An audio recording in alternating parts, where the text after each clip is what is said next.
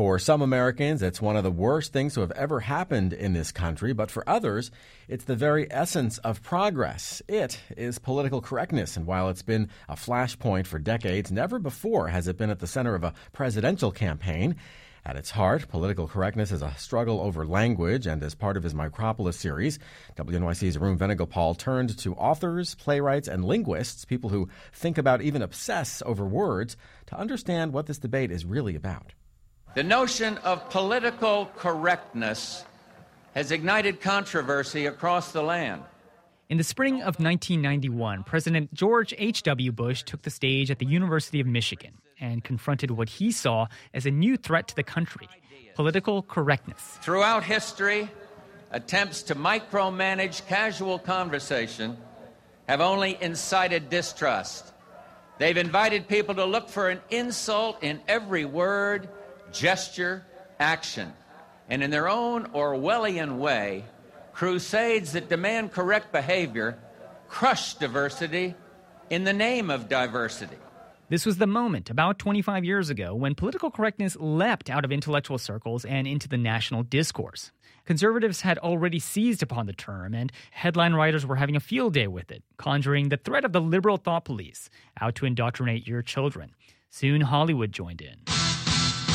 With movies, really bad movies like PCU, starring David Spade and Jeremy Piven. It's a whole new ball game on campus these days, and they call it PC. PC? Politically correct. And it's not just politics, it's everything. It's what you eat, it's what you wear, and it's what you say. And if you don't watch yourself, you can get in a buttload of trouble. To much of America, PC had come to mean humorless, dogmatic, moralizing. A bunch of word nags trying to make you feel guilty and out of step. Everyone had their favorite PCism. He's not short, he's vertically challenged. But to its proponents, people who generally hate the term PC, language matters, especially in a diverse society. It can be used by members of the dominant group to subtly assert their power. Or alternately, it can help minorities, women, ethnic groups, people with disabilities, define themselves and their own experiences. Seems reasonable enough. So, how is it that 20-something years later, Donald Trump... I am so tired of this politically correct crap. And Ted Cruz... And political correctness is killing people. And Sarah Palin. They've been wearing this political correctness kind of like a suicide vest. And perhaps most thoughtfully, Ben Carson. It muffles people. And at the same time, keeps people from discussing important issues while the fabric of their society is being changed. How is it that a quarter of a century later, conservatives are still getting mileage from this issue? They're able to tap into this very deep cultural vein that has always been there. Gish Jen is the author of the books Who's Irish and Typical American. She says it's because there are competing forms of American speech, the inclusive kind that keeps evolving with the times, and another kind going back to frontier days that just gets to the point. From the very beginning, when we decided, well, what does it mean to be an American? It was, we don't wear wigs like the English. We don't sit on that kind of furniture. We reject artifice, and we rejected it from the beginning. To this day, a piece of American furniture is an honest piece of furniture. It's not ornamental. No nonsense. The same with speech. As Trump himself might put it, just say what you mean. But there's another aspect to this, Jen says, and it has to do with how Americans now approach authority. There was always someone to say, that's not the right fork to use. There was always someone to say, we just don't talk like that. Who would that person be now? And we are so individualistic, we feel that we should be able to talk back to anybody. So we talk back to that authority as well. Who are you to tell me? Writer and linguist John McWhorter says that for all the scorn from Republicans, political correctness has succeeded at making everyone, not just liberals, watch their words. Because that Republican sense of threat is genuine, and it has changed the way many Republicans not only act, but I think also think. In other words, they comply, even as they complain. But it's not just old white conservative men. According to a poll by Fairleigh Dickinson University, 2/3 of all Americans think political correctness is a big problem facing this country.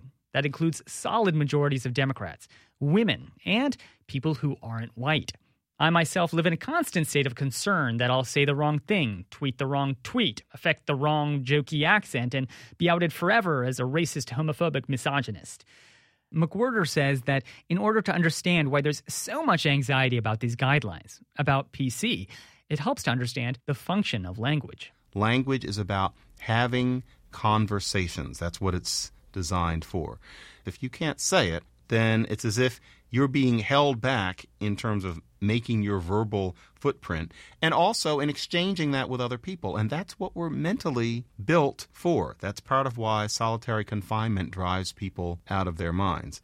McWhorter says the stakes are high. Those who control language are controlling the self. When we control expression, we're controlling what sense of reality we create around us with our web of words.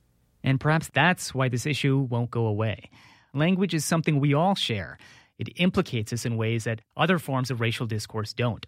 We can turn away from the videos of black men being shot, tune in and out of debates about criminal justice reform, poverty, segregation. But speech is inescapable, and policing it apparently works. In our perpetual discomfort and annoyance, we're forced to confront something we'd rather not. Playwright David Henry Wong says this confrontation is hardest for those who've traditionally benefited the most from American history.